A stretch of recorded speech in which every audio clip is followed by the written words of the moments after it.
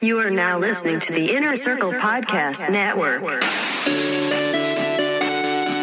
つの出会いが二つの恋に進み、三つの震える心が優しい音色を奏でた。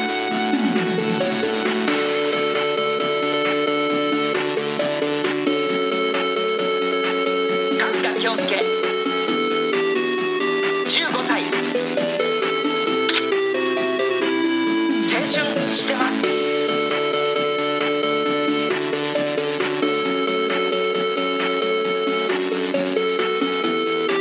春日京介、青春してます。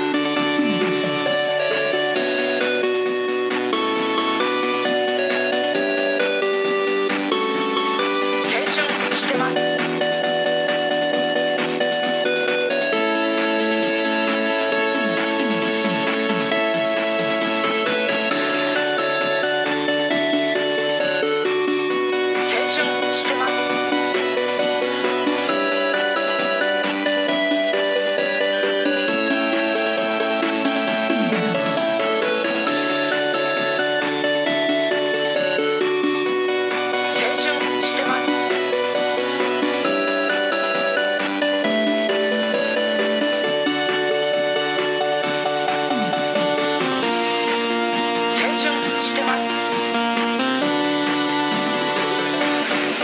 What is good, everybody? Buongiorno, buenos dias, ni hao, konnichiwa, my friends. And if you've listened this far, if you've journeyed with me until this point, then I'd like to consider you all my friends. I also want to wish a very warm welcome to our brand newest patron, Garrett S., a.k.a. G Spizzle for Shizzle. Welcome to the crew, my dude. This is Abakabu Cafe, the English language Kimagure Orange Road podcast, and I want to welcome everybody to this very special episode. Thank you, everybody, for listening. I'm going to be talking about Shin Kimagure Orange Road, Summer's Beginning.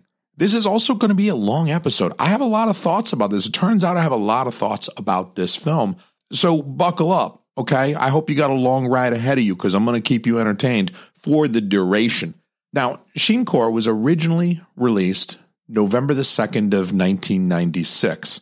Strikes me as a little bit odd when films are released outside of the season that they're set in. Like, this movie is set during the summertime, 91 and 94. We'll talk about that a little bit more in a sec. By November the 2nd of 1996, it had been 5.5 years since the previous release of any Orange Road animation. An Unexpected Situation and Message in Rouge OVA were released in January of 1991. The Shincore novel that this film is based on was published in 1994. Going by the anime TV series timeline, in November of 1996, Ayukawa would have been 25 years old. Kasuga would have been right about to turn 25 on November 2nd. His birthday would be right around the corner. He'd still be 24, but barely. Of course, we're not dealing with Ayukawa or Kasuga in the year 1996. Even though this film was released in the fall of 96, it's set primarily in the summer of 1994 and a little bit in the summer of 1991. We see some events happening in 91 as well, but the events of this film are unfolding several years prior to its release. So it's not contemporaneous with the release date. This film was directed by Yuyama Kunihiko. Now, Yuyama has no previous experience with any Orange Road media in any capacity. He directed no previous Orange Road anime.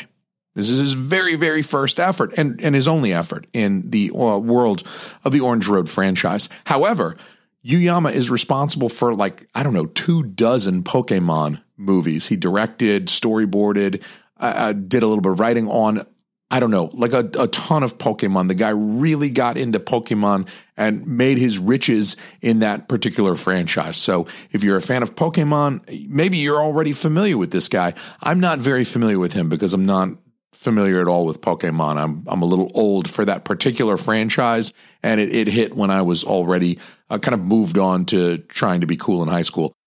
This film was written by, of course, Terada Kenji. This is the man who is responsible for a preponderance of the Orange Road anime media, but he also wrote the novel on which this is based with Matsumoto Izumi himself. Now, where Yuyama is a Orange Road newcomer, Terada is second only to Matsumoto himself with regard to his stewardship of the Orange Road franchise. With Terada as writer, it's reasonable for us to expect a narrative that's consistent with what we've seen before. Whenever a franchise is resumed after a lapse in production, in this case, it was 5.5 years, there's always a concern that the sequels will not be the same quality as what came before. And honestly, that was exactly my concern with Shin-Core. I presumed that it was going to be a soulless cash grab. It was intended to extract more money from Orange Road fans. For better or worse if you're Shikaru, the Orange Road franchise had been brought to a definitive end in Anohi, or I Want to Return to That Day. And sure, the characters were still alive and fairly young still, but revisiting after concluding their wonder years seemed pointless to me. And in 1996, I could not have been more in love with Orange Road. I had watched the entire anime TV series in the spring of 96, and as soon as episode 48 was over, I ejected the VHS, put the first VHS back into VHS player, and started right back over from the beginning. I think I watched the Orange Road television series and OVA 3 times that year. I think I did them 3 times in 96. If you think that I would have killed for more Orange Road media, then take off that dunce cap. I'd like to award you the gold star for correctly guessing the super obvious thing. Alas, Shin-Core wasn't released in the United States until November of 1998, about 2 years after its Japanese premiere, by which time I must have considered it to be an unfortunate knockoff because I knew about its existence, but I did not watch this film until 2021. It took me 25 years to watch this damn movie. I bought the DVD of Shin-Core around 2007. I got a used copy, I think, for like $8. Even then, it sat on my shelf for almost 15 years before I actually put it in and watched the thing. It was actually for this very podcast, for Abacabo Cafe, that I finally watched Shin-Core. Otherwise, I might have gone to my grave, never having seen it. And I'm thankful for this podcast. I'm thankful for everybody listening to it because, honestly, I was missing out. I was pleasantly surprised by my response to this film. I've got a lot of good things that I'm going to say about Shin-Core, and I didn't think that was going to be the case a couple of years ago. You might be able to tell that I'm a little bit cynical about the idea of sequels just in general. Mostly sequels exist to make money. That's it. I find it to be pretty rare that a sequel is necessary, but a good sequel really should have artistic merit on its own. It expands the narrative of its predecessor in a way that provides more value to the viewer. It's not unnecessary. I mean, look at all the direct-to-VHS crap that Disney put out in the 90s. The reason most sequels are unnecessary is actually due to logistics in almost every case. When a new piece of media is being released, there's no way for the studios who control the purse strings to know for sure if the first work is going to do that well. The filmmakers don't know if they're going to get a chance at a sequel, so they're not going to leave the thing too open. And so it really seemed to me that with I Want to Return to That Day, the Orange Road anime franchise had definitively ended. And what more was there to say after that? How are they going to milk that love triangle anymore after putting it to a final end, a definitive end? They managed to do it here, I'm happy to say. They do manage to provide some value here. So like many of the Orange Road episodes that we've talked about, Shin-Core begins in media res. However, unlike preceding Orange Road media, Shin-Core begins with artillery and explosions and Kasuga running for his life quite literally. He's run for his life in the past, but it's usually figurative. Certainly, things have seemed dire for Kasuga in the past, but even still, there's never been an actual risk to his life. Violence in Orange Road has always been depicted in a Looney Tunes kind of way. It's always been silly fights between Sukeban armed with yo-yos and bowling balls, and physical harm to Kasuga has mostly been limited to Ayukawa dunking him in a fountain, or something like that. For the most part, characters in Orange Road get hurt, they shake it right off. Yusaku slams into a tree while skiing. That kills people. He shakes it right off. He's fine afterward. So they're already changing the way that they frame violence. From the opening shots, the opening images, the violence actually has stakes here in Shincore. I think the worst Kasuga has ever gotten it was from Yusaku's karate senpai. In episode 14, he actually sustained some injuries and was knocked unconscious. He was taken to the nurse's office or whatever. They put like a bandage over his eye and shit. He looked pretty messed up. Even in I Want to Return to That Day, which is the most dour piece of Orange Road media, there's no concern that someone might die. In contrast, this opening sequence of Shincore, this is life or death stuff. It's not exactly the opening of Saving Private Ryan, fine, but it's a heck of a lot closer to that than any previous Orange Road narrative. There's a shot of soldiers running across the screen. Their shadows loom huge on a building behind them as they pass. The lights from the fires are casting these giant shadows. There's another shot of what appears to be a mannequin's head. It's decapitated from the body, and there's a prominent bullet hole in its temple. This is some pretty serious wartime imagery that we're seeing, and it's a bit of a departure from previous Orange Road media that doesn't tend to be quite this serious in its depictions of violence.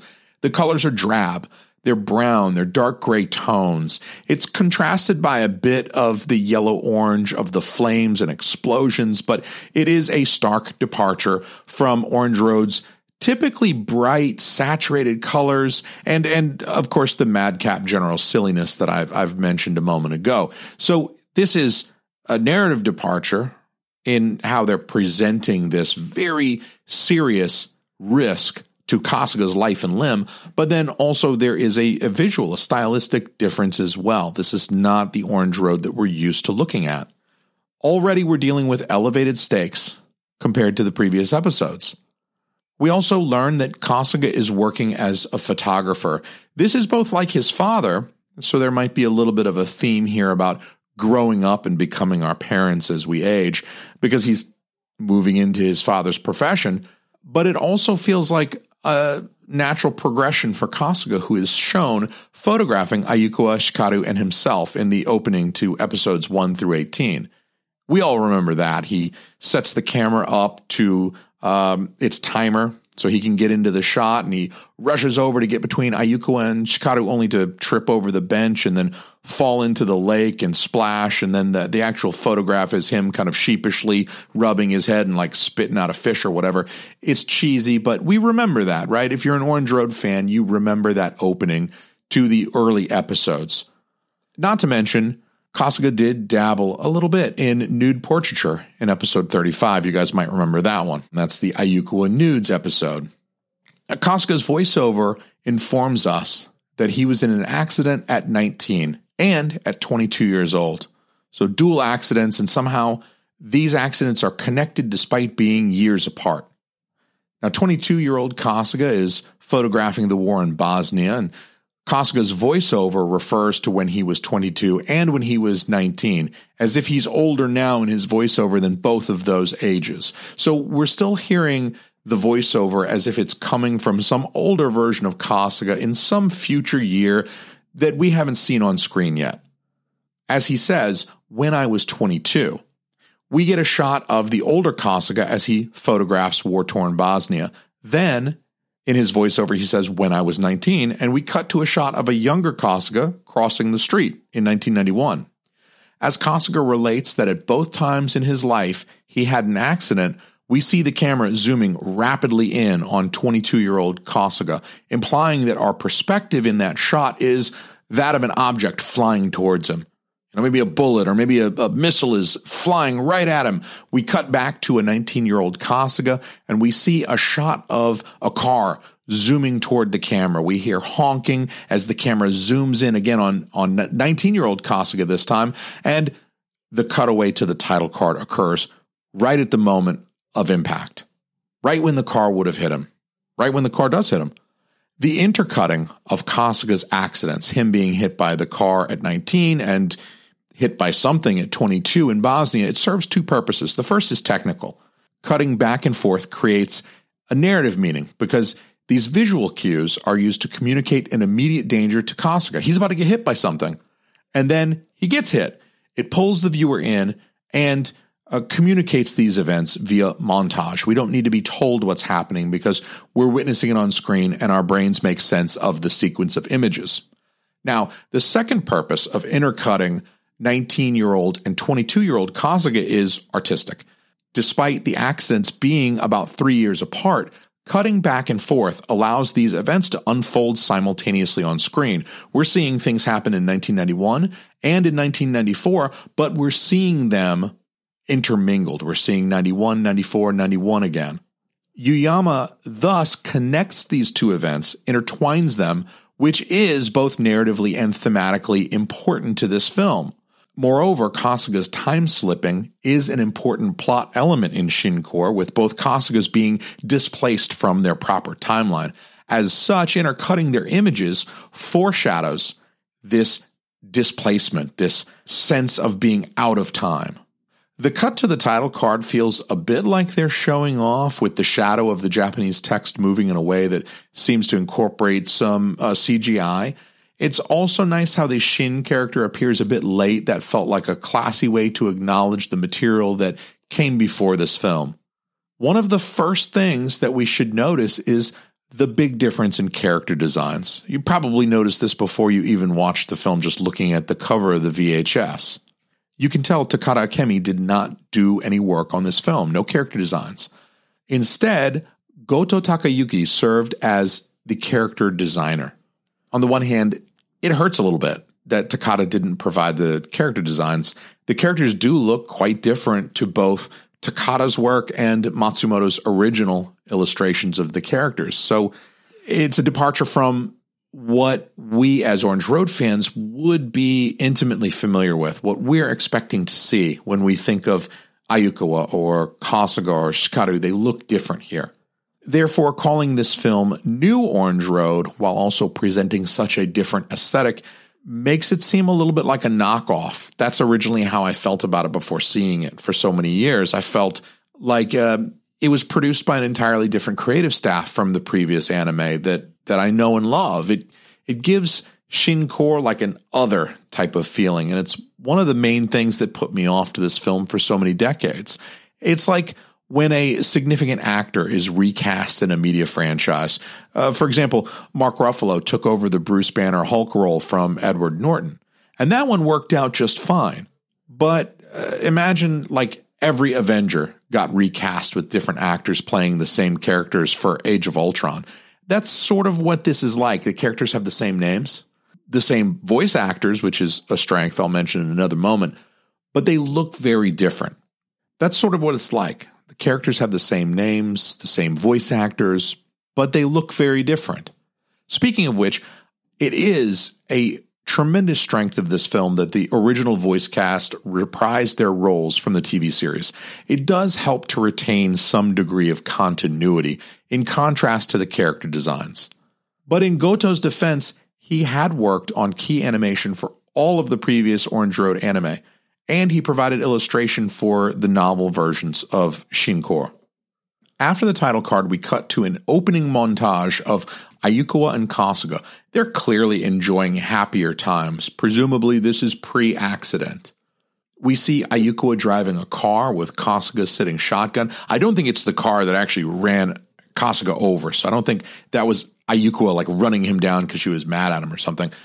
Seeing Ayukawa driving a car helps age them in a subtle way. It's a subtle way of telling viewers that Kasuga and Ayukawa are adults now. We last saw them riding mopeds in I Want to Return to That Day.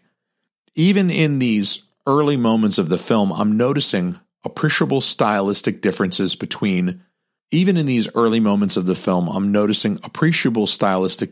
from the previous Orange Road anime. Our opening music is not an upbeat pop banger like Night of Summerside. Instead, we have a melodic instrumental, heavily featuring a piano. We also see that the color palette is a little bit different here too. It's not just war-torn Bosnia that was changed. It's a little bit less saturated and vibrant here as well. The colors don't quite pop like they have previously. A Kasuga and Ayuko's clothing is given a big early to mid-90s vibe too. I think they kind of nailed that early to mid-90s look here. The 80s are well and truly over in this movie, and I can't help but lament that change in decade a little bit. Again, throughout this montage, Kasuga and Ayuko seem to be enjoying themselves. They seem to be happy in their relationship, happy to be together, and that's really something that we didn't get with I Want to Return to That Day. So for me, that's very much welcome here.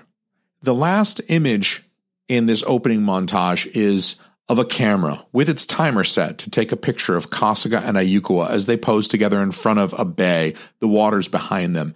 This, I think, intentionally mirrors the intro to the first 19 episodes, which feature Kasuga's Seishun Shitemasu opening. Everybody remembers that opening. We all agree on that.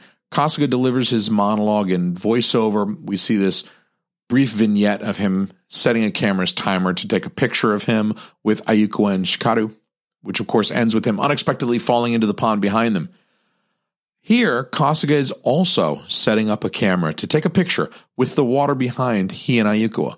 This time, Shikaru is absent, of course, but I like to think of it as a small nod to that vignette from the TV series, while acknowledging that the characters are in a different place now that those years have passed. At the end of their date, things start getting real interesting. Kasuga and Ayuko, in a hotel now, get into bed together, butt-ass naked. Is this a dream sequence? Every single time we've seen this kind of sexual intimacy between Kasuga and Ayuko, it's been in Kasuga's mind, or the result of some ski resort ghost or something like that. So given this historical precedent, we're not shocked when, just as Kasuga and Ayuko's lips are right about to touch, we dissolve to a pure white screen over which we can hear a telephone ringing, and we dissolve back into Kasuga asleep in his bed. A first-time viewer might thus be easily convinced that that almost sex scene was just a dream. The dissolve to white and fade out of the previous scene and then into a shot of Kasuga being awoken by the phone is a wordless way to make us think that it was just a dream, using only visual cues communicated to us through clever editing. After a brief phone call with his older self, which he brushes off way too quickly, especially for a guy who can teleport and accidentally time travel, we see a glimpse of some award Kasuga's won, which is apparently the final piece of the puzzle to getting Ayuko to sleep with him, as she seems to subtly promise in a flashback. A quick close-up of the award shows us that the year is 1991. By the TV series chronology, Kasuga would indeed be 19 in the summer of 1991. He would be turning 20 in November of that year.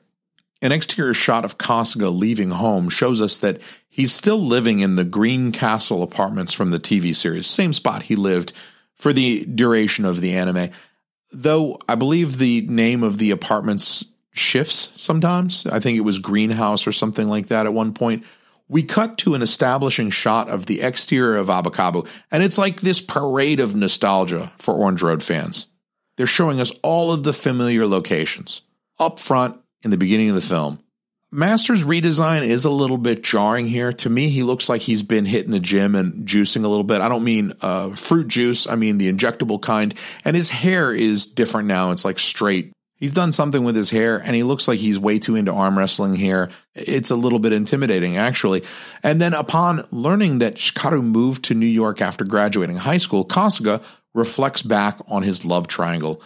We see a shot that pans across Ayuko's desk from the illicit photo of Kasuga all the way to the knitting needles that she sent Shikaru to her room to get, and it's a perfect replica of a very similar shot that we see in I Want to Return to That Day. It's a shot that I mentioned in the previous episode of this podcast.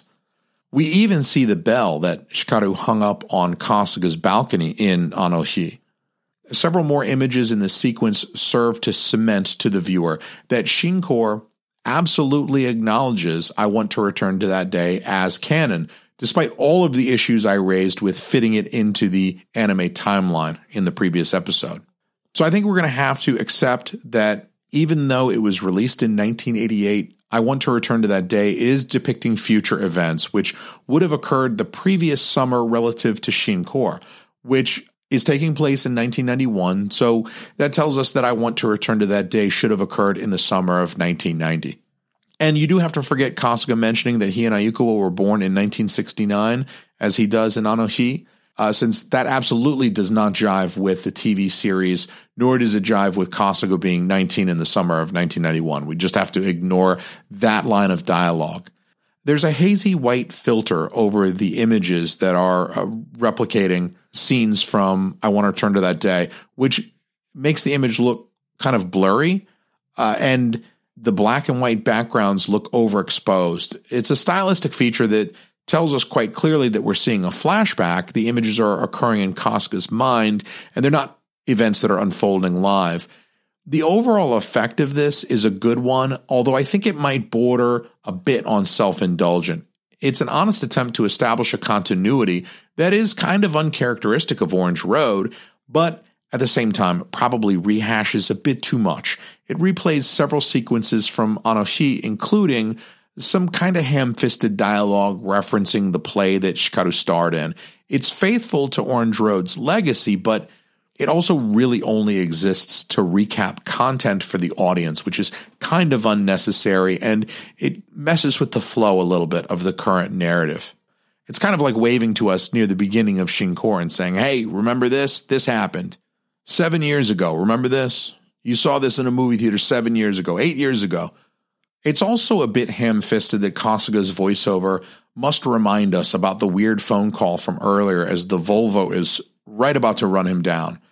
As he's hit, we cut to 22-year-old Kasuga, just as he's apparently blown to shit. These shots mirror the in media res opening we saw at the start of the movie, and now we're a bit better oriented to their temporal relationship. The next images we see are probably the trippiest sequence in all of Orange Road. I mean, if you like doing acid and you like Orange Road, this is definitely the scene to watch when you're tripping balls. 19-year-old Kasuga and 22-year-old Kasuga are both shown falling down or into, flying through an abstracted realm of colors and lines as they seemingly merge at a vertical horizon point. If intercutting their accidents wasn't enough to intertwine these two events, now we get to see the Kasugas smushed together on screen like two halves of a peanut butter and jelly sandwich. A disoriented 19-year-old Kasuga awakens unsure of where or when he is, and he's actually rather bloody. He might even be gravely injured. We see his side covered in blood, his shirt soaked in his own blood. Kasuga's jaunts through time always involve some potential injury or blunt force trauma, but it's usually played for a gag, like I said earlier. There's never any real threat to his life or limb from this violence. Throwing himself down the 100 stairs, for instance, should result in some pretty serious injury, but Kasuga always shakes it off. He rubs his head, he winces for a moment. The sight gag is usually very slapstick and Looney Tunes-esque, and this is actually the most blood that we've ever seen in an Orange Road anime. We get a shot that is clearly meant to simulate the point of view of 19-year-old Kasuga as he lies flat on his back where he awoke. He looks up, we see the sun in the sky, and it begins to blur, which is an effective visual cue for Kasuga losing consciousness. We then cut to Kasuga on a gurney being led into surgery, and we see an important detail in the mise-en-scène. In a close-up of Kasuga's face, his eyes are open, but his face is slack, and his eyes, importantly, are entirely gray. In the iris and the pupil, there's no distinction between the two. It's a detail that's deliberately employed to make Kasuga look vacant. He's not there. He's been thrown into the future.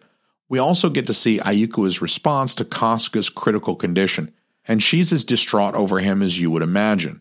The only other time we've really seen Kasuga in some unconscious state, pseudo-health jeopardy, was in the Magic Stopwatch episode, and Ayuko was certainly concerned over him there too, but it was played a lot differently, with emphasis on the silliness.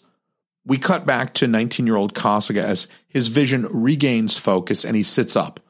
All of a sudden, the blood is gone. He's seemingly healed and his shirt is clean again. This serves as another indication of the unique interconnectedness of 19-year-old and 22-year-old Kasuga. 19-year-old Kasuga surmises that he must have been hit by the Volvo, but he wonders why he's in the middle of the 100 stairs and nowhere near the road that he was crossing when he got hit. A helpful newspaper blows by, literally smacks him in the face. It's like the exposition comes out of nowhere, hits him right in the face. The wind, or the newspaper, or both, wanted Kasuga to quickly learn that he'd landed himself in 1994, 3 years into his own future. As soon as Kasuga learns when he is, the newspaper blows away, ripped from his hands by the wind. We get a shot of it sailing away almost happily. Its work here is done. That newspaper was a lot more useful than most of the characters in this movie. I'm looking at you, twins. I like to assign it agency. I like to imagine it has a degree of sentience. Next, we cut back to a post-surgery Kasuga as Ayukawa and a few others have gathered around his bedside. Oba-san seems pretty unfazed by her grandson's current condition. Either she's cool as a cucumber or she's drunk as a skunk. Oji-san offers some clunky explanations for Kasuga's current condition, but honestly, it doesn't make a lot of sense. Their Kasuga is in some kind of limbo, and thus his body is in this vegetative state, with his soul out wandering at some other point in time. Who knows? That is to say that the 19-year-old Kasuga left his body behind in 1991, and his soul is wandering in 94. I don't know what's going on with the injured Kasuga back in 91. The time slip mechanic has never been shown to work like this. Previously, Kasuga traveled bodily to other times. And additionally, he must have some corporeal form in 1994. He's able to interact with others in that year. So it's not like he's just a ghost or something invisible watching events unfold like Ebenezer Scrooge. So I guess he's got two bodies now. He's got the one that he left in 91 that's in the hospital that Ayukawa is all worried over. But then he's also got a body that he's able to take for a spin in 94. But it's not the same body as 22-year-old Kasuga who's stuck in the time stream, because at the end of the film, 22-year-old Kasuga comes back and they've got different bodies. They acknowledge it. It really doesn't make a lot of sense to me, but I don't get the opinion that I'm supposed to take it too seriously. Clearly, Oji-san doesn't take it too seriously. He interrupts his own exposition dump to ask Ayukawa if she's boned his grandson yet. So the time-traveling soul of 19-year-old Kasuga, who somehow retains all the attributes of a corporeal form, does what feels natural. He counts the 100 stairs again, of course. He wants to see if there's more stairs in 1994, right? Did they add a few? Did they take a few away? Before seeing a hallucination of Ayukawa's red straw hat blowing through the air. The intro to episode 1. Shinkor has been obsessively and reverently, for their part, referencing the Orange Road lore. We're not even 20 minutes in, and we've recapped I Want to Return to That Day, and we're now reminiscing about the opening moments of the very first episode. They're really doing all that they can to connect this to the existing canon. I called it a nostalgia parade earlier, and that's really what it feels like. It's a series of images coming one after the other, designed to play upon our love of this particular franchise. One thing after another serves to remind us that the present film is connected to this thing that we love. When Kasuga meets the Shikaru of 1994, the filmmakers set up an interesting parallel between this encounter and Kasuga's first encounter with Ayukawa on the 100 stairs, though it's a little bit less effective in this one, I must admit. Kasuga is climbing the stairs to an overpass across the very same spot on the very same street where he had been hit 3 years earlier, or like an hour earlier from his perspective. And of course, he's counting the stairs as he climbs. He's counting the stairs to a frickin' overpass. Here, I've spent the last 25 years of my life thinking that Kasuga was counting the 100 stairs the day he met Ayukawa because it looked like a shitload of stairs from the bottom. So as he started to climb them, he decided, why not count them as well? But it's like one little flight of steps up the overpass. So I guess Kasuga just has OCD compulsion to count stairs. And as he's finishing counting the totally mundane and ordinary, like 22 stairs or whatever, he bumps into a mature, sophisticated, long-haired Shikaru at the top, in a sequence that is clearly meant to parallel his first meeting with Ayukawa. Kasuga is lost in his own shit. He's counting the stairs, and then all of a sudden there's Shikaru standing above him. As with Ayukawa in episode 1, Kasuga has to look up to Shikaru literally. He has to look up to see her. And she's every bit as sophisticated and confident as Ayukawa was on the day that Kasuga met her. He's impressed with Shikaru's physique, too. We get a point of view shot as Kasuga's eyes are drawn down to her body. Hikaru doesn't notice, or maybe she accepts it as a compliment, but a moment later she makes a finger gun and touches it to Kasuga's chest. We even hear a gun firing as a sound effect. And it seems a bit referential of her bang, her post-credits stinger, shooting at the camera after the credits of Anoshi. Hikaru receiving a page, like on a pager, is super 90s of Orange Road, and it's also a reminder of how times had changed, even in the short span from 1987 to 1994. Kasuga quickly becomes wistful in Hikaru's presence, thinking about how long it's been since he's seen her and considering her good qualities. There's even a subtle visual gag where Kasuga almost puts his arm around her, as if out of habit, before coming to his senses and bringing his arm back down. Kasuga also mentions that Hikaru's parents are in Hokkaido, so I think we can conclude that Hikaru's parents are still together, they're still married. I know I've speculated about that during previous episodes of this very podcast, but I think we can put that baby to bed as well. Additionally, Hikaru has some dialogue about staying with a girl she knows who is her rival for a part in a play that she's there to audition for, and how she shouldn't rely on this friend or trust her too much because that might not go in her favor. They're rivals after all. It seems to intentionally reference Hikaru's experience with Ayukawa, who began as her best friend since childhood, but wound up becoming a romantic rival for Kasuga's affections.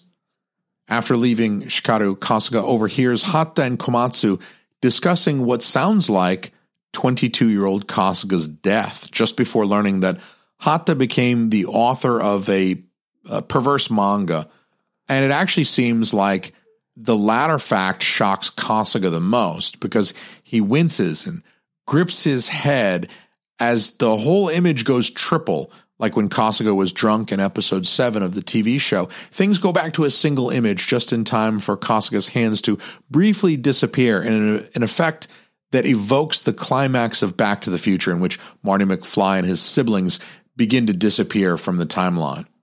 This brief disorientation lights a fire under Kasuga's ass, and Kasuga decides he has to find the Ayukawa of 1994.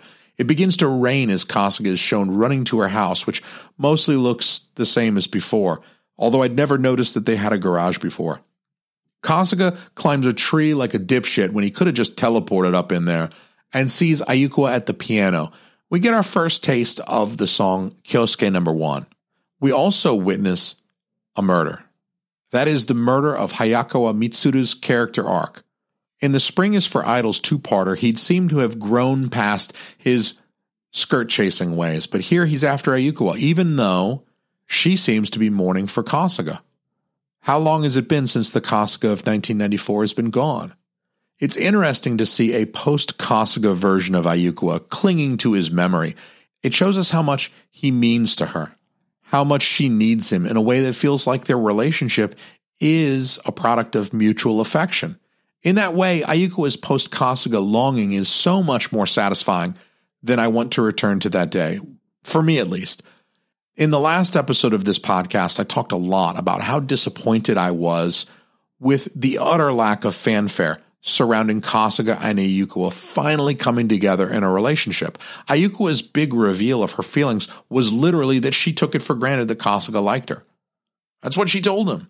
She never told Kasuga that she loved him, despite him saying it to her twice. For me, I'm sitting through Anoshi scratching my head like, she does like him though, right? I really wondered, does she really like him? Is that how you act with somebody that you really like, that you want to date? So to see her here, so gutted by his loss, so unwilling to move on, gives me a little bit of what I was hoping for when I watched I Want to Return to That Day. This is the point at which I really started to appreciate Shinkor. This is the point where I really felt like they began adding value. Kasuga tries to teleport in or something. He wants to appear before Ayukawa, but he loses his grip on the world in that triple vision kaleidoscopic effect again, but not before Ayukawa hears him yelling her name. I mean, he was shouting her name. He was outside, but it's almost like a psychic bond between Kasuga and Ayukawa. We saw this in TV episode 48 when Kasuga shouts Ayukawa in a parallel universe, and main timeline, Ayukawa hears him. We get a shot of Ayukawa peering out the window, the camera positioned low and slightly askew, which would reflect Ayukawa's emotional tumult. After that image dissolves to white, we see Kasuga landing on the 100 stairs again, in what seems like pretty much the same spot as when he first arrived in 1994, and Kasuga muses that the stairs must be a significant spot for him since he's always landing there. The rain is over and it's sunny out now, and it's hard to tell if this is the same day or the next morning or what, but as Kasuga walks through town dejectedly, he catches a brief blurb on the news about his older self having gone missing while photographing the war in Bosnia. And the audio of the news story continues without interruption as we cut to Hikaru preparing for her audition. This is a J cut where the audio continues, but the image changes. We move locations to see that Hikaru is hearing the same thing that Kasuga is. Now, Hikaru is shocked by the news, but she reflects upon her encounter with Kasuga earlier that day or the day before, whatever it was. Cutting back to Ayukawa, we see her smoking for the first time since episode 1 of the TV series. In the previous scene with Hayakawa, we also saw Ayukawa drinking a beer. And a few times before in this podcast, I've hypothesized that Ayukawa likely self-medicates in an unhealthy way. She uses substances when she's unhappy. And I think I'm probably right, and that her falling back into old ways here in Shinkour is meant to underscore the positive impact that Kasuga has always had on Ayukawa, and that losing him pushed her back to a substance abuse and self-medication in his absence. Oji-san is calling Ayukawa to ask her if she's seen the Kasuga of 1991 running around in 1994, as well as to suggest that Japan lost World War II because American women are hotter. It seems like news to Ayukawa that Kasuga got hit by a car in 1991, but she ought to know that because she's been dating him in the 3 years since he was hit. As she listens to Oji-san, the camera pans across a shelf in Ayukawa's room, showing us a small basket of postcards, which are later revealed to have been sent to her by Hikaru from the locations of her various performances. But importantly, we see the photo of Kasuga and Ayukawa that was taken during the intro of this film. The photo that I mentioned as a parallel to the picture setup pratfall sequence in the first 19 episodes of the TV show. That picture was taken of Kasuga and Ayukawa after 19-year-old Kasuga was hit by the car and jettisoned to 1994, as it was the night that he and she first banged out. The Kasuga in that photo has already experienced the entire narrative of this film. He's been hit by the car already. He was marooned in 1994 and already returned to 1991. Thus, it stands to reason that he would have shared his experiences with Ayukawa in 1991, who, of course, over the next 3 years would become the Ayukawa of 1994, and therefore the Ayukawa of 1994 should already know all of this shit that Oji-san is trying to tell her on the phone. Nonetheless, as Oji-san's exposition grows more intricate, the camera rotates around Ayukawa, keeping her head in the center of the frame but spinning around her, showing her from all angles. This is kind of a technically difficult shot for reasons that I mentioned in my analysis of Anoshi. On the one hand, you can think of it as the filmmaker's attempt at showing off a little bit, but you can also see it as a reflection of Ayukawa's inner state. As the camera rotates around her, we see her head literally spinning on screen. Her head is spinning as we're watching the camera do a circle around her. And I do have to say, I love Oji-san's demeanor as he's dealing with such an important situation.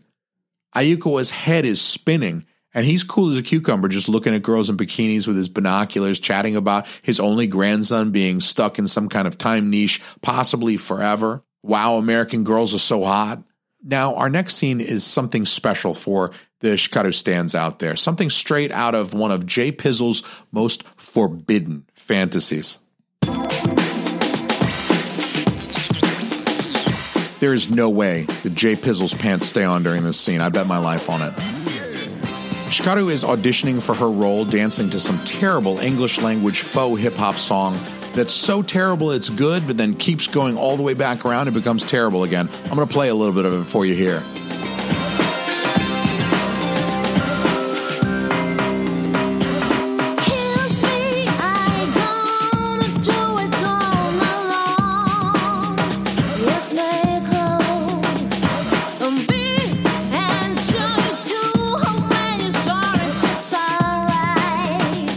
All right, that's probably enough of that. I'm not going to let that go on too long. For everyone's sake, it's not the banger that we're used to from the original TV series. The lyrics are primarily in English, which is kind of different. And it's just like wildly, almost over-the-top sexual about making love and staying up all night, and I can bang out all night, and just wild, wild stuff. You guys can go find it on the internet. I'll put a link in the show notes to like a YouTube of it or something if you really just want to like jam out to this track for a prolonged period of time.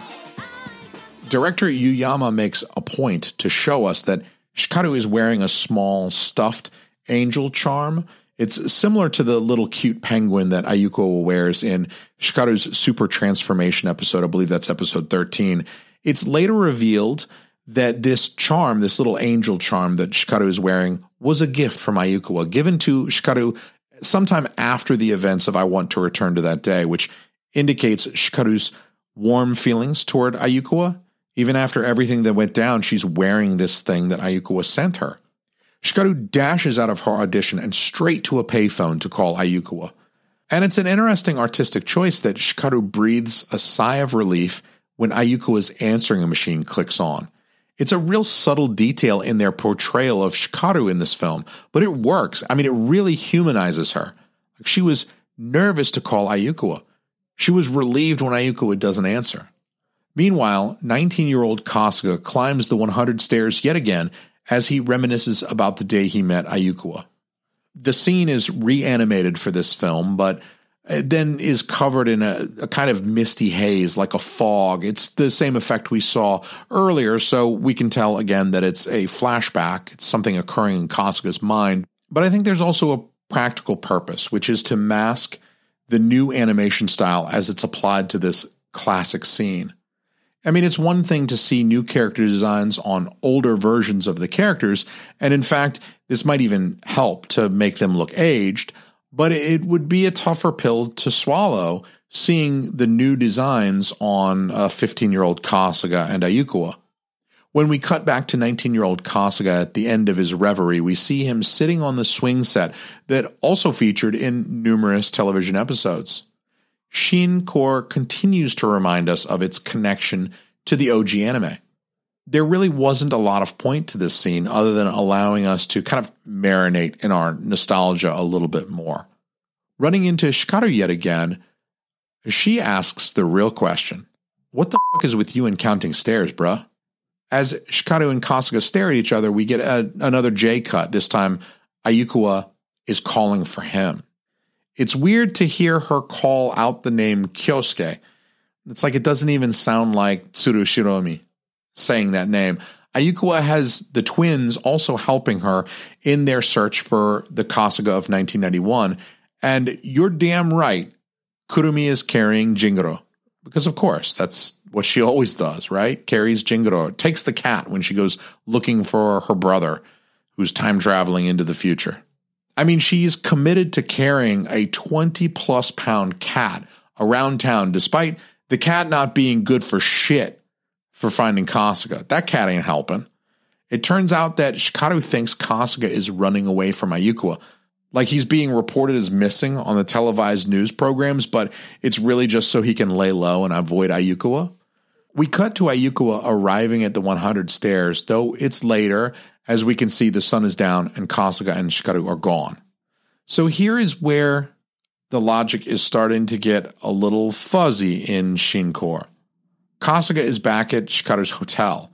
They're going to have dinner. Apparently Kasuga doesn't have some other pressing business to attend to, like finding his ESP family and getting sent back to 1991.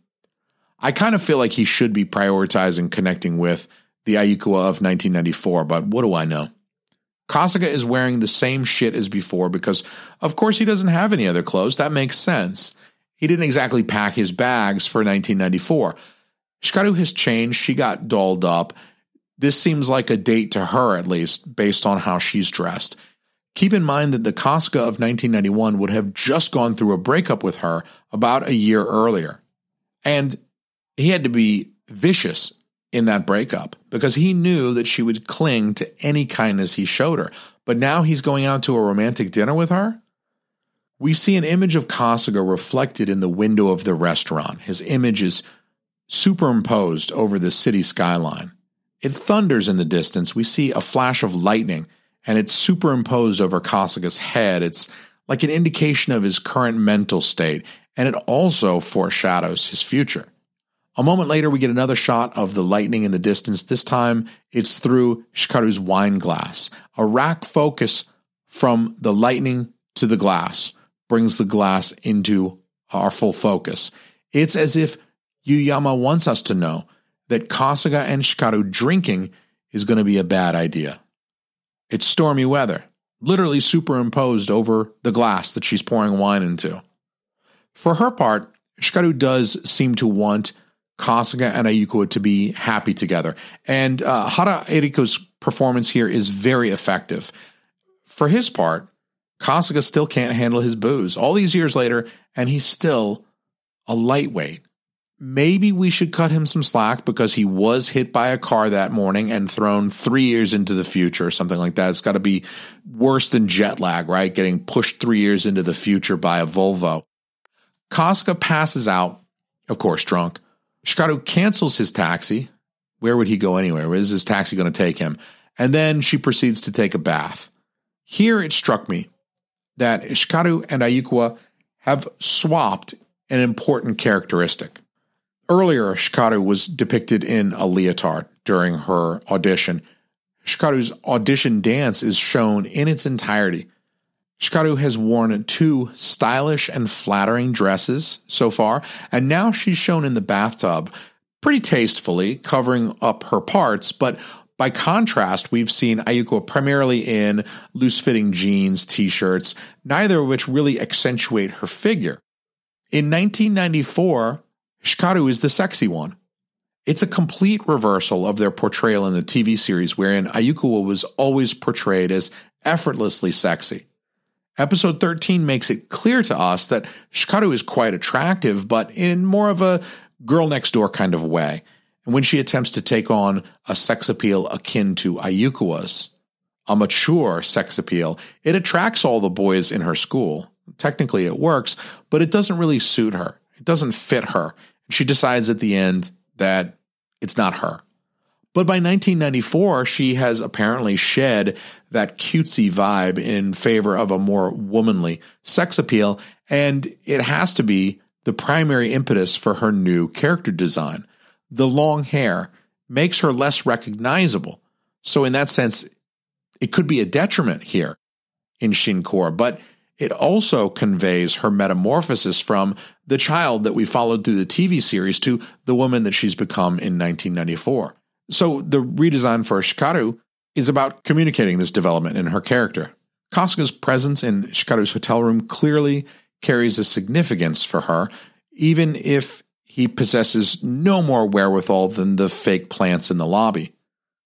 After her bath, Hikaru sits near his bed and regards him in the lamplight. Then, a moment later, she actually climbs into bed beside him. She doesn't touch him. She pulls the covers up to her chin. She seems too timid to do anything more. She may even be shocked at herself in that moment.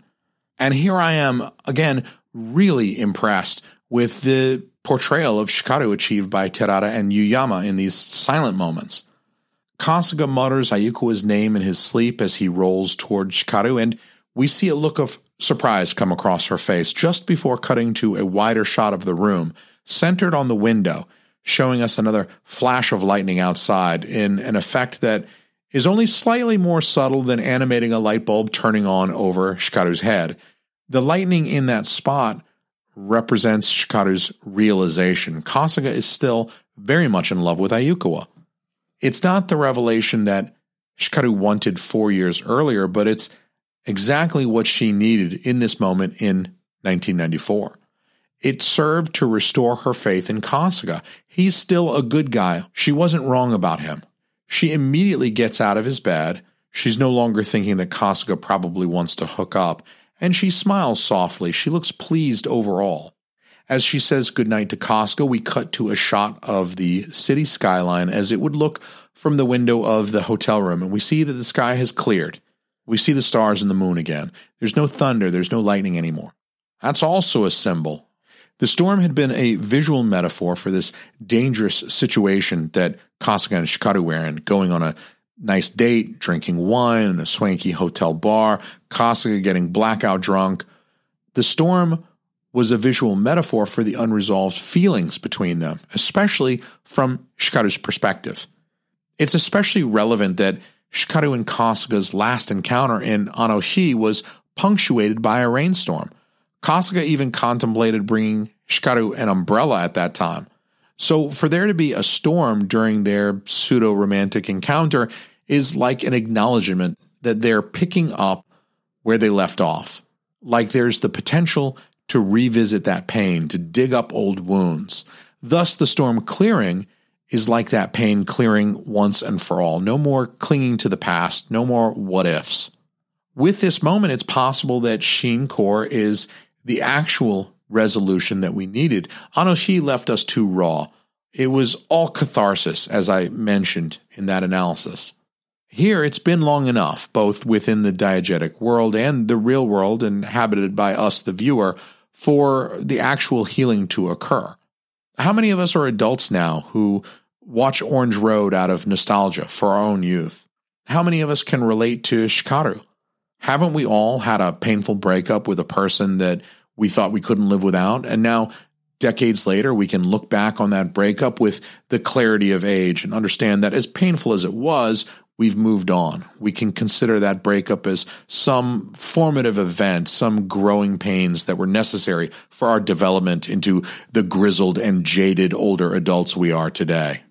Now, I think is an appropriate time to say how impressed I am overall with Shin Core. I had come to this piece of the franchise thinking it was an unnecessary cash grab sequel at best, but I have to conclude that I was wrong. I'm finding true artistic merit here that I was not expecting. When Kasuga wakes up, Hikaru is taking a shower. I got no idea why. Who bathes, then gets into bed, then wakes up and showers again the next morning? You are already clean, dog. The skies are still clear. It's a sunny day outside. Hikaru is able to tease Kasuga, first by making him wonder if they'd slept together, and then by imitating his calls for Ayukawa in his sleep.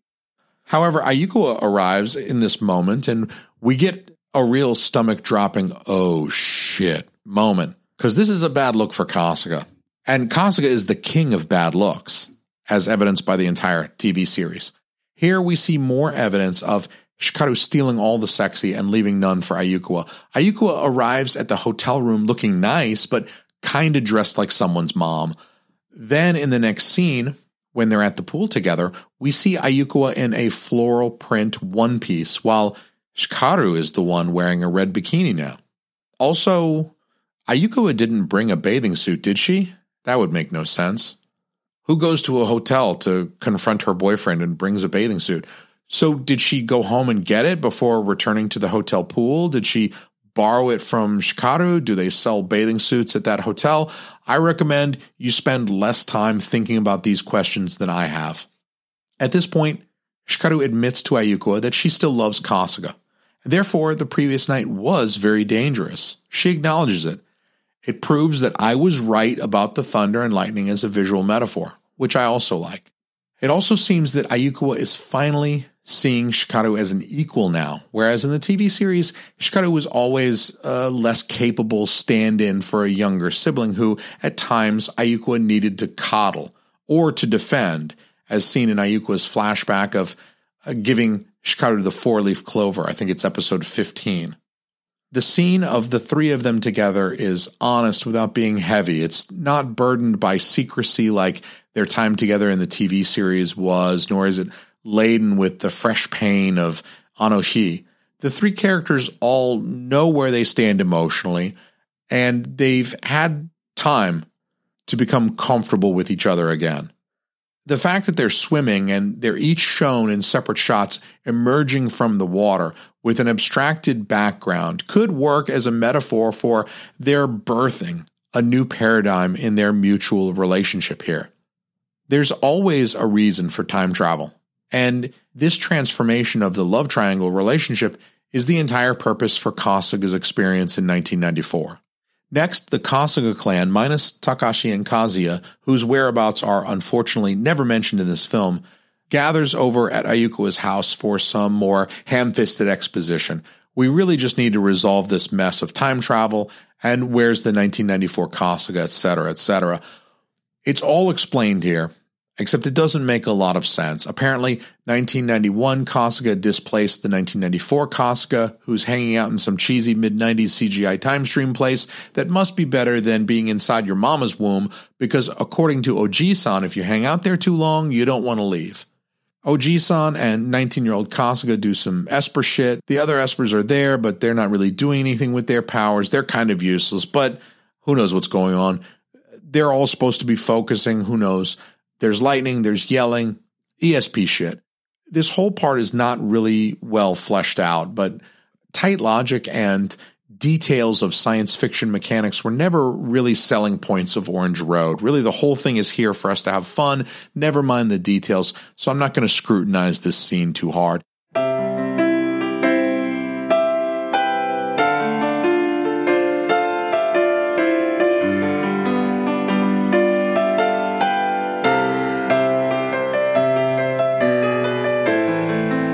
Ayukawa busts out Kyosuke No. 1, a song she gave to Kasuga back in 1991 on the first night they slept together, an event that has yet to transpire for 19-year-old Kasuga, though we saw hints of it in the opening imagery. Kasuga is sufficiently moved by this song to go Super Saiyan or something. He gets this Kenshiro-style glow to him. He's able to locate 1994 Kasuga within this psychedelic time stream, and I must have had a point about it being like Mama's womb, because the elder Kasuga is even depicted in the fetal position. Then he's shown opening his eyes. 94 Kasuga is transparent against this trippy background, but 19-year-old Kasuga manages to pull him back out of that time stream and into 1994 again. But even after 1994 Kasuga is found and rescued, 19-year-old Kasuga remains in 1991. He's going to crash at Ayukawa's place for the time being, I guess. This is actually a nice touch. It gives us a little bit of time to see them together, their dynamic. It's a bit odd. I mean, earlier she slapped him when she caught him with Shikaru. It shows a certain possessiveness over him. She has expectations of fidelity from him because she's dating him, right? She even teases him a little bit later about having an affair with Shikaru. However, in the scenes at her home and later, she seems to hold him out a little bit, making him sleep on the couch, treating him like some alternate universe of Kasuga, and she busts his balls about being a virgin. We get a final image of Shikaru heading to her plane to return to New York. She didn't get the part. She didn't get the thing that she returned to Japan for, but she got something that she wasn't expecting, which is a sense of closure in her relationships with Ayukawa and Kasuga. Having made contact with them for the first time in about 4 years, finally making things right. It's the epilogue to Anohi that she needed. We now have a happy ending to Shikaru's story. The crushing pain of I want to return to that day has eased. She can look back on that bittersweet episode of her youth as a formative experience in making her the woman that she became.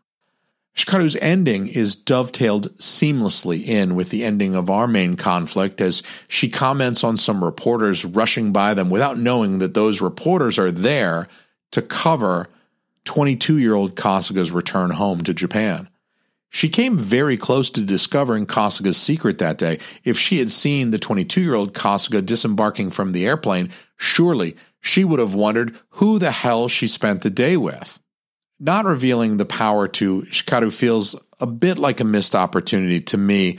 The fun of a character having a secret is the impact of the revelation of that secret to other characters.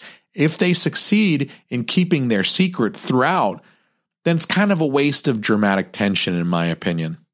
I also think that at this point, Shikaru could handle being a good steward of that secret.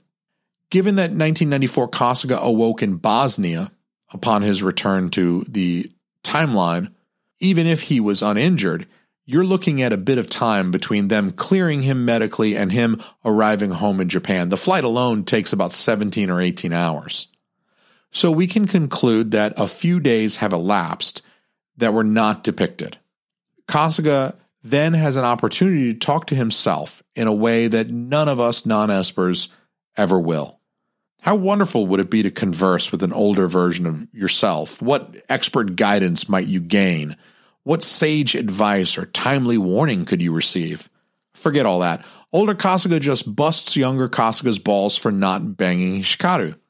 At least they got to bond over how scary Ayukawa can be and enjoy a little levity with each other. Or himself. I don't know. That's confusing. Then there's this image. We see a little girl, 5, maybe 6 years old, walking through the airport. She stops to stare up at the two Kasugas as they laugh. And she's wearing a red straw hat, which can't have been an accident, but she has hair reminiscent of Hikaru's from the TV series. So she's maybe kind of an amalgamation of Ayukawa and Hikaru.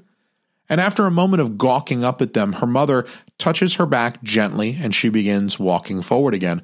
And there's a significance to this image that's hard to know. I mean, does this little girl recognize Kasuga from the news? Does she represent like the circle of life, the circle of youth? A reminder of the passage of generations? Who knows? It's up to the audience to interpret. The older Kasuga then jokingly blames the younger for the events of I Want to Return to That Day before the younger Kasuga reminds him that he was there too. He broke Hikaru's heart as well.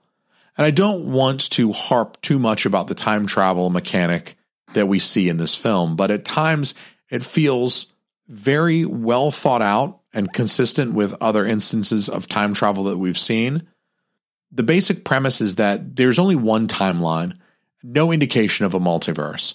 So each Kasuga is the same exact person, just at different points in time, whereas like a multiversal variance of Kasuga would essentially be doppelgangers, but could be very different people with different lived experiences, memories, etc. Here we're dealing with the same Kasuga at two different points in his life, same memories, as both Kasugas ponder the experiences they share with the summer that they dumped Hikaru. They both agree that Hikaru is a good person, and both regard her with the utmost respect as they watch her plane take off. They even laugh at the same jokes. They are thoroughly the same individual, just as you are the same human being now that you were in 2019.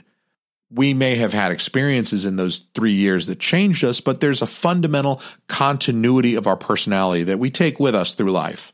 And yet, there's a bit of a weird dissonance seeing them together now. If they're truly the same person, then 1994 Kasuga should be able to remember everything that transpired in this film from the perspective of his 1991 self, just as easily as you or I remember the bigger events that we experienced 3 years ago. On the one hand, it would seem that 94 Kasuga does remember what he went through when he was 19. Otherwise, why would he be reminding 19-year-old Kasuga to call himself when he returns, as we see at the beginning of the film, to warn him about getting hit by the car, which confirms that he's been through that experience? The call itself makes you wonder, what's the point in warning yourself of something if you know it's already happened and therefore you can't prevent it? Yuyama and Terada answer that question via dialogue from 22-year-old Kasuga. He tells his younger self that without the phone call, he would have just been killed instantly by the car instead of propelled to 1994. So I guess getting shot into the future is preferable to dying, which I would agree with. On the other hand, the elder Kasuga could have avoided Bosnia, right? I mean, he would have known what's coming for 3 years. 19-year-old Kasuga knows that in 3 years in Bosnia at 22, he's going to have some accident and be propelled from the time stream and exist in this crazy psychedelic land for a little while. But maybe he's going to get pushed from the timeline regardless of where he is geographically. And then there's Ayukawa. There should be a continuity of her character here too, and we see that but only to a limited degree.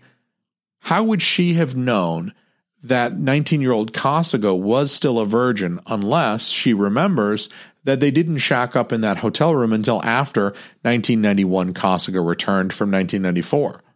On the other hand, given that 1991 Kasuga returns to 1991 with the knowledge that both he and his older self make it back to their own timelines safe and sound, surely he would relate that to 1991 Ayukawa when telling her all about his experience in the future. Therefore, the Ayukawa of 1994 would have been told 3 years earlier that her own Kasuga, 22-year-old Kasuga, would return to her safe and sound. Thus, she should not have been nearly as worried and grief-stricken as she was during this film.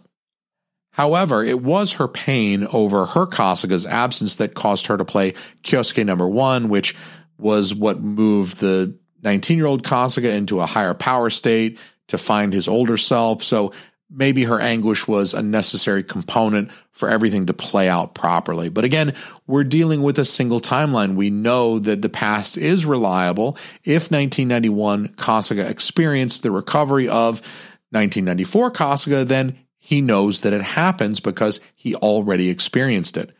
So to conclude my time travel ramblings, I'll just say that the nonlinear experience of time for Kasuga makes this whole thing kind of hard to keep track of, and it introduces a little bit of inconsistency to the narrative, given that Kasuga and Ayukawa of 1991 have concrete knowledge of the future that Kasuga brings back with him from 94. In my opinion, the only person who really behaves rationally, given all of the knowledge the characters have access to, is Oji-san. He's pretty casual about the whole thing because he already knows that it ends well. He doesn't have to worry about his grandson in 1994 because he knows it will be fine. The time travel was interesting, but at the end of the day, at its core, this film is about the characters, as Orange Road has always been. The sci-fi stuff has always been of a secondary importance. Maybe it's there to kick off a conflict, to make something happen. But again, this film was not about the time travel element. Will Kasuga be okay? Will he not? Will he make it back to 1991? Will 22-year-old Kasuga make it back from the weird time limbo place? None of that is the real conflict. The real conflict here was the state of things between the three principal characters of Kasuga, Ayukawa, and Chikaru. The real conflict of this film was trying to move these characters into a more adult place, get them past I want to return to that day emotionally, and show them growing as adults. And it succeeded. The Kasugas glow blue again, like Kenshiro, as they touch hands to send the younger Kasuga back to 1991. This is the first and only time we see Kasuga time traveling at will and under his own full control. Oji-san was able to control time travel in episode 47 and 48 of the TV series. So apparently that's a power that Kasuga unlocked maybe when he heard Ayukawa playing the song that she wrote for him. It makes you wonder how he would continue to use this power going forward, if he can travel time at will. We end with a little bit of interaction between the Kasuga and Ayukawa of 1994. This is technically the last images that we will see of them in the anime, chronologically. We won't see them again after this moment, the summer of 1994. We won't see them again in any time later than that. And I complained a lot about the interaction between Ayukawa and Kasuga in Anohi. To me, it lacked warmth, it lacked passion, especially on Ayukawa's part. It's like Terada heard me because he's written their banter here as good as it's ever been, and it's even a bit reminiscent of my favorite screwball comedies of the 1930s. I'm looking at you, Awful Truth. 22-year-old Kasuga is playful and confident with Ayukawa, and she even seems a little vulnerable with him, expressing a touch of insecurity about how Kasuga spent the night in Chikaru's hotel room. She even gives him a hard time about being gone in Bosnia for several months, and even though she's ribbing him, you can tell that she genuinely missed him.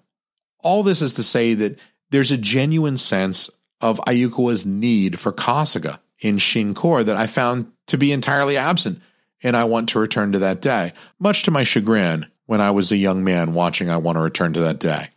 I'm happy that we leave Ayukawa and Kasuga as a happy couple in 1994. We see them kiss before the camera cuts to a very long shot of them, and they continue their passionate embrace. We even see a few still frames of them that are reminiscent of the episode-ending photos from the TV series. I'm happy that they seem like a real couple that actually share a profound and transformative love. It's the happily ever after ending that I'm a sucker for. When we cut back to 1991, we pick up from Kasuga's date with Ayukawa that was shown over the opening credits. We come full circle now, bookending the film, as it were. Kasuga anticipates the name of the song that Ayukawa composed for him, which he shouldn't unless he traveled to the future and learned it. It also further cements my observations about all of this happening in a single timeline. We also see that the Ayukawa of 1991 is bashful to come out of the bathroom nude. It turns out she has her insecurities as well. She and Kasuga finally feel like they're in the same place, whereas throughout the TV series, Kasuga always felt like the insecure one. He always felt a bit behind Ayukawa. Ayukawa's line about giving birth to an Esper is a great line. Always made me wonder about what their future might have held. I like to think that they did have Esper babies sometime starting in the later 90s. Kasuga also does way too much talking before sex. Dog, you're supposed to save the pillow talk for after, my dude. We flash forward to 1994 again, seeing a final image of Hikaru bicycling through New York, and it's interesting to see the visual contrast between Manhattan and Tokyo. The artists clearly made an attempt to visually represent New York here. We then see Ayukawa using a laptop, which is also kind of weird to see inside of an Orange Road media. I don't know how common laptops were in Japan in 1994, but I don't really remember seeing many in the US during that same year. Next, we see Kasuga in a darkroom developing prints of his photos. Of course, he's developing a portrait of Ayukawa. At the end of each of these brief vignettes, we see a still image of the character, reminiscent of the ending photos from the TV series again. Our final image prior to the credits is that of the 3 still images spreading out across the screen. Black background reinforces that our love triangle has crossed that magic threshold that symbolizes the end of the road, so to speak. They're well into their adulthood. If you view Orange Road as a story about a love triangle between our 3 principal characters, then it ends with Anohi. Anything further is unnecessary. But if you view Orange Road as a story about the journey from adolescence to adulthood for these 3 characters, then this film was a necessary capstone to the franchise, as it finds them transformed into adults in a way that was not apparent in I Want to Return to That Day. For instance, Hikaru is able to reconcile with her childhood best friend and with her feelings for Kasuga, putting her painful experience behind her and building her life on top of those experiences. Ayukawa is able to fully open up to an emotionally rewarding relationship with Kasuga. She's able to be honest and vulnerable in ways that she wouldn't allow herself to be during the TV series, building on her development from Anohi, in which she finally started being honest with herself and Kasuga about what she wanted from him. In Shinkor, we see that development in full bloom, and she's obviously happier and healthier for her relationship with Kasuga. And for Kasuga himself, we see that by 1994, he has found some real professional ambition in photography, and he's completely secure in his relationship with Ayukawa. He's no longer an aimless goof, although he's still a bit of a goof. That's what Ayukawa loves about him after all. But now he's no longer burdened by insecurity and doubt. He sees himself finally as an equal to Ayukawa's experience and maturity, and his interactions with her are so comfortable, even as they banter back and forth. I loved it. So needless to say, Shinkor surprised me with how good it really was. It wasn't a soulless cash grab after all. It added to the Orange Road franchise in a productive way that I feel benefited the story by uplifting our outlook on the characters before we leave them for good. As I noted earlier, I needed to feel the love between Kasuga and Ayukawa after all of this time, and I got that here. I don't think I needed to see them have sex, but it was handled quite tastefully without any sense that the sex scene was included to titillate the audience in any way. And the music was lovely too. I would have appreciated more bangers, but the music here is nonetheless very good. In this film, we also see a more realistic aesthetic. There are no cartoonish caricatures, and as I mentioned earlier, the violence has consequences. At 44 minutes and 34 seconds, there's an image of Hikaru as she chats with Kasuga, and her head is turned away from the camera. We see her cheek and her chin, and just barely the tip of her nose and her eyelashes in a very realistic perspective.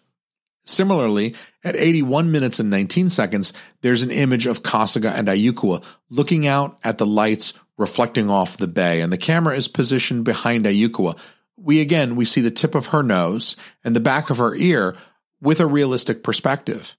What we don't see in this film is the artistic exaggerations of the characters' eyes or mouths or cartoonish gesticulation, which is all very effective expressionism, but it augments the comedy. As such, there was really no place for this kind of expressionistic exaggeration in Anohi. I mean, even the ESP had to go in I Want to Return to That Day to keep with the realism.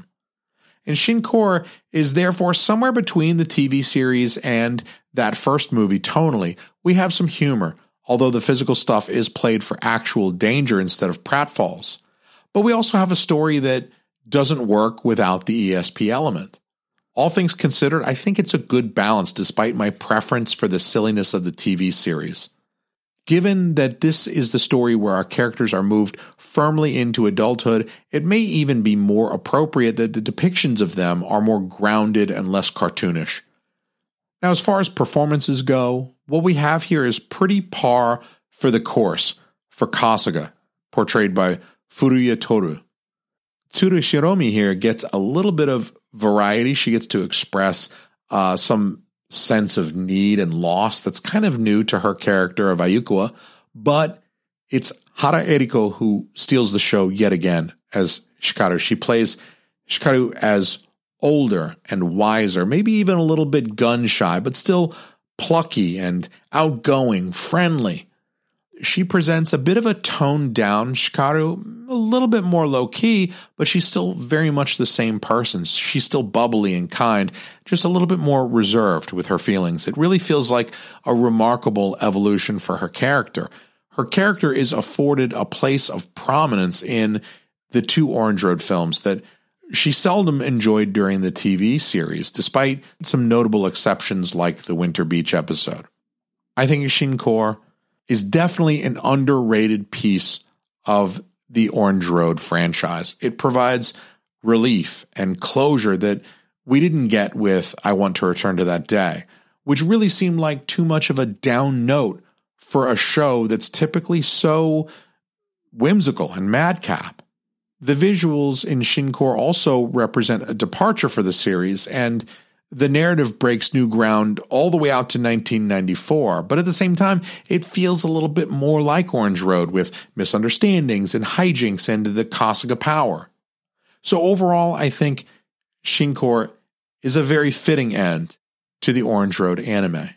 Since 1996, there have been no new animated additions to the Orange Road franchise, which I feel like is probably appropriate. It seems like nowadays, digging up old franchises and rebooting them decades later, it seems to be very much in vogue, but maybe less so with an anime, although we're seeing a new version of Urusei Yatsura coming out even as I'm recording this.